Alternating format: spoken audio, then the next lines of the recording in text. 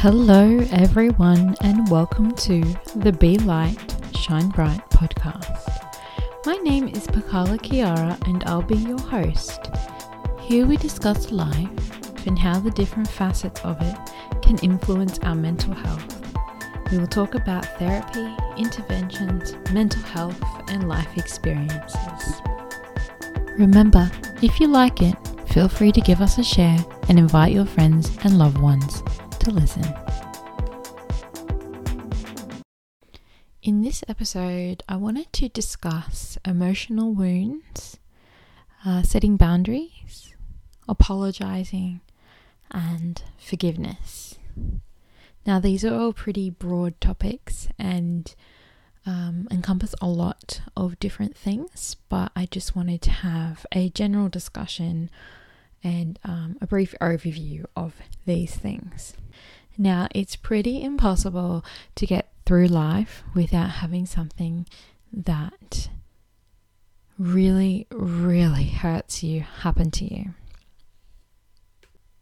An emotional wound is a type of trauma, a negative experience, or it could be a few experiences that causes you pain on a deep psychological level. It is a lasting hurt that often involves someone close to you. This could be a family member like a parent, a sibling. It could be a lover, a friend, or another trusted individual like a mentor. Emotional wounds include, but are not limited to, rejection, abandonment, humiliation, betrayal, and injustice. Wounds can come in many shapes or forms. There can be abusive wounds like an attack with verbal abuse, a violent physical abuse. There could be a wound from being judged. There can be wounds from feeling ashamed or violated. Wounds can be a result of manipulation, being dominated by another person, exploited, betrayed, or guilted.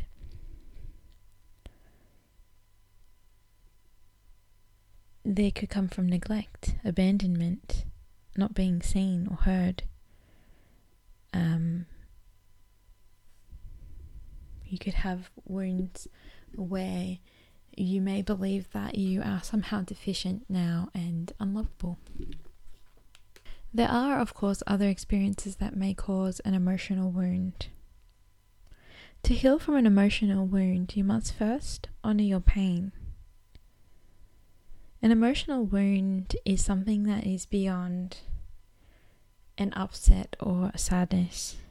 They are felt within the depths of your being. You must feel this pain and honor it. Put time aside to reflect on this pain. Introspect. Give yourself permission to grieve, to feel sad. Do not judge yourself. If you're finding yourself caught up in your pain and thinking about it 24/7, a useful thing to do is to set aside a specific time each day to grieve. This could be as little as 30 minutes. It could be an hour where you do not judge yourself. You devote that whole set amount of time to feeling the feeling that you feel and working through it, or just feeling it, just being. Healing from soul wounds can be difficult and it can be lengthy, but it can be done. If you are struggling with getting over your wound by yourself, it is more than okay to ask for help. A lot of people that come to counselling are often there because a wound has provided the catalyst that they needed to seek outside support. It's quite common to not be able to get over something that has really, really hurt you without the help of another person. Something that counseling does that I really like is that it helps to get you outside of yourself. It helps you to box your thoughts and order them and sort them and look at them from a new light. It is a place where you're safe, where someone is holding space for you, and there is no judgment. You can have the catharsis of getting everything out. You can vent. You can be brutally honest. You can just tell things like they really are. It's a great gift to give yourself. You are not weak for choosing to seek help. In fact, it can take a lot of strength and internal fortitude to ask for help. Don't compare yourself to others. Someone might be able to get over something that really, really hurts you quite quickly, but that someone may not have had the exact same experience. They may not have had your life experiences. They're different. Everybody is different. It's okay to take it slow. It's okay if it takes you a little while. It's okay if it takes you longer than other people. There is no timeline for healing. It's important that you feel willing to process your feelings about the past. This is a short interruption to let you know that if you or a loved one is experiencing difficulty or is in need of more support, you can find me at maramacounselling.com. Be sure to check out the audio resources page also, where you'll have access to a number of free resources that will help you to feel relaxed. Be sure to take advantage of my 20-minute free initial session. I am also on Facebook, Instagram, and Twitter. Can't wait to work with you. Sometimes when we have suffered an emotional wound, we need to set some boundaries.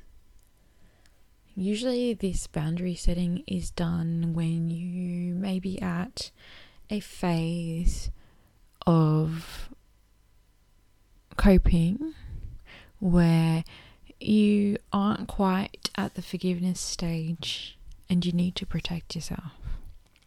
Sometimes boundary setting can be very hard. A lot of people that you will need to set boundaries with do not appreciate that you have set a boundary. Often people that are upset by you setting a boundary are people who benefited from you having none. So please be aware that this may cause a little bit of pushback in most cases. A quote about boundaries that I really, really liked is one that says, "Setting boundaries doesn't make me mean. I can set limits and expectations for my life and still be nice. Considering your wishes doesn't mean I have to do what you think I should do. My feelings and thoughts are part of the decision, and if you don't like it, then that belongs to you." I find that statement or quote to be quite powerful when thinking about setting boundaries. Boundary setting is not a punishment for the other person, it's a self-protection mechanism. It's keeping yourself safe. It's loving yourself enough to say, no, I care about the way that I feel and I'm putting myself first. Another great saying is, no is a necessary magic. It draws a circle around you and says, I have had enough. And sometimes people really need to know that. What you tolerate sets the tone for how people will treat you. If you do not want to be treated badly, it is okay that you say that. It is okay that you don't condone it. It is okay that you remove yourself from some people's presence. It is completely okay to love some people from afar when they cannot or will not give you any other option.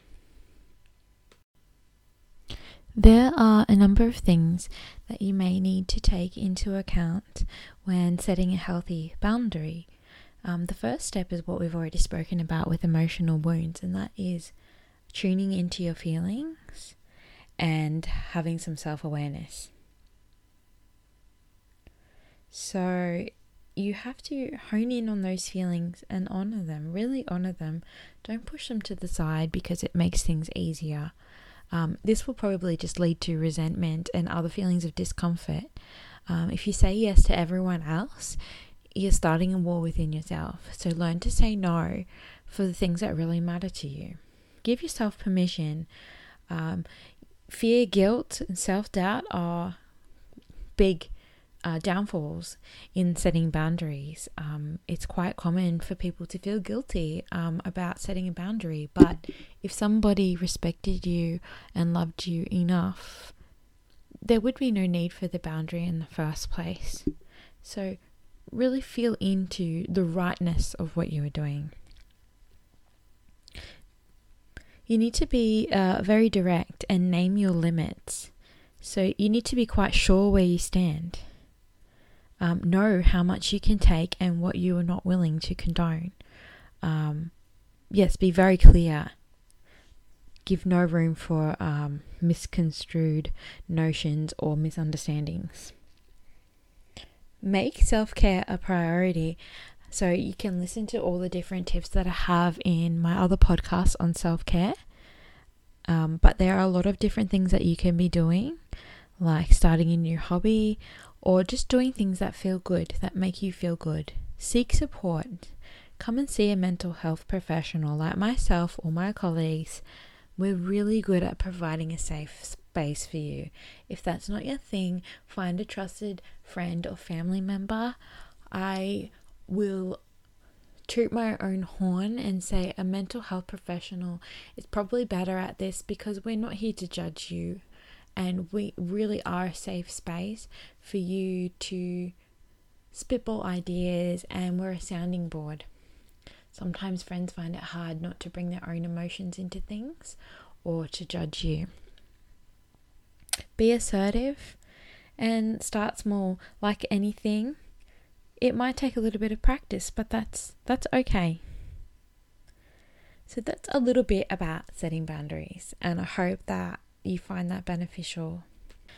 Now, another thing that may need to happen in and around an emotional wound is an apology. Now, you might be the one that has to make an apology if you're the one that has wounded someone else, or you might be the wounded person waiting for an apology.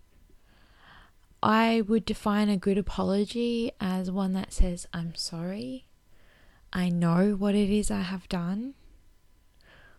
I will try my very hardest to never do that again. I can see how it's hurt you. Is there anything that I can do to make it better? An apology should not come with excuses.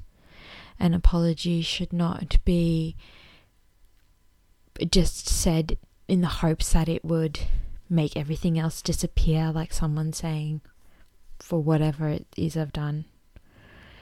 It should be very clear about what you're apologizing for. And if you can't do all of the steps, just saying I'm sorry without excuses is better than throwing excuses at a person. It's probably not going to work. So those steps again are, I'm sorry, I know what it is I have done. I will do my very best to never do that again. Is there anything I can do to make it better? And if you can't do all the steps, then please just do the first one and leave it at that. Now, if you are not the apologizer and you are the person being apologized to, it is okay to not accept an apology if it's not quite right for you yet. If the person has made excuses or if they don't even know why they're apologizing, it's quite alright for you to wait until the apology sits better with you. It's quite alright to keep your boundaries in place for longer and give yourself some space and time. Just because someone says sorry doesn't mean you need to drop your boundary straight away. You do that when that feels right for you, and that will largely decrease your feelings of resentment and any other negative feelings if things were to sour again or the apology was not quite sincere. And that brings me to forgiveness. Now, I'm sure that a lot of people think that forgiveness is something that absolves the wrongdoer of all wrongdoings. This is not the case. Forgiveness is usually done by a person for their own self, so they stop feeling those horrible feelings of resentment and anger. It doesn't necessarily mean reconciliation. One doesn't have to go back to the way a relationship was and in order to forgive. It doesn't have to be exactly what it used to be. It is an important part of healing for someone that has been wounded, but it's okay if it takes you a while. So with forgiveness, it is important to introspect and look at your anger and feel those feelings. Then you have to decide to forgive if you're okay with that, and then work on the ways that you might forgive someone, which could look like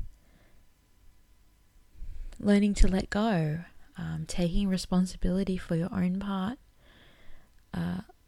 examining why it may have hurt you more than you or they thought it would. Another way to look at forgiveness is that it is a conscious and deliberate decision on your part to release feelings of resentment or vengeance towards a person or a group who has harmed you. And this is the important part, regardless of whether they actually deserve your forgiveness. Lots of people who harm you will not deserve your forgiveness. But forgiveness is a gift that you give yourself, and it releases you from that internal prison of nasty, negative, unwanted feelings. As I said before, you can forgive someone and choose to not reconcile with them. They no longer have to be in your life. You can forgive someone and still be cautious and wary that it may happen again. That's okay. But it's letting go of that really deep, soul destroying hurt. Some strategies to help you with forgiveness could be putting yourself in the other person's shoes. So try to understand from their point of view. They could be going through something else. It doesn't make it okay that they've hurt you, but it might just give you a deeper understanding of what happened for them in this situation. Could it possibly have been a misunderstanding? Try to visualize what happened objectively. So take your feelings and yourself out of it and look at it as an onlooker may look at it. Perhaps think back to the times when you yourself have made a mistake and how you felt. How did that person forgive you?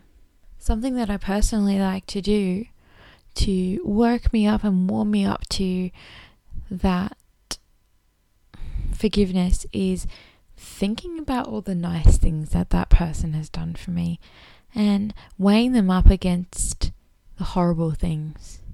If the niceness outweighs the horribleness, it's kind of easier for me to get over things and let them go. It's kind of easier for me to feel safe that they're probably not going to hurt me again.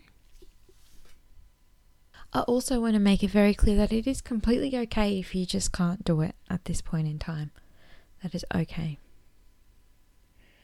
If you're struggling with this, that it doesn't feel okay to be not okay for you, talk about the situation with people you can trust. This could be someone like myself, a mental health professional, a close friend, or a sister. You can also record your feelings in a journal, and this might also help you with introspection and honoring your feelings as well. So you can write how you might feel about forgiveness. You can write down how it feels to be this hurt. You could practice forgiving someone before actually doing it in real life. And the last thing that I'd like to mention that I often do in my life is to use negative experiences as a contrast point. So for me, if I experience something truly negative and horrendous, I try to imagine its counterpoint, the exact opposite of that. And I focus on that, and that's what I want, and that's what I will create. And I just think about the opposite of that yucky feeling, which is usually a really, really nice feeling or a really nice outcome. And I put all my energy into thinking about how that might look, how that might feel. And I really visualize that. And you can do this as part of that winding down meditation that I mentioned in previous podcasts at the end of the day. You can do this just every now and then when these feelings get to be too overwhelming. And the more you do it, the easier it becomes. And it becomes quite natural to do this. But I really like to do this because it's like a learning lesson. Like, you can thank people for the negative experiences they gave you, because it urges you to, not do that yourself to others. Or it urges you to say, well, that is definitely what I don't want in my life, so I'm going to look for what I do want. So it's kind of like being grateful. And as yucky as that might feel or sound to people, like being grateful for someone that hurt me, really, it's actually a huge lesson once you get to that stage. Life happens for me. Even the crap stuff teaches me really awesome things. This concludes this episode of the Be Light, Shine Bright podcast from Marama Counselling. I'm Pakala Kiara, and I hope you enjoyed listening today. Keep your eyes peeled and your ears ready for more episodes in the future. And remember, be light, shine bright. Until next time.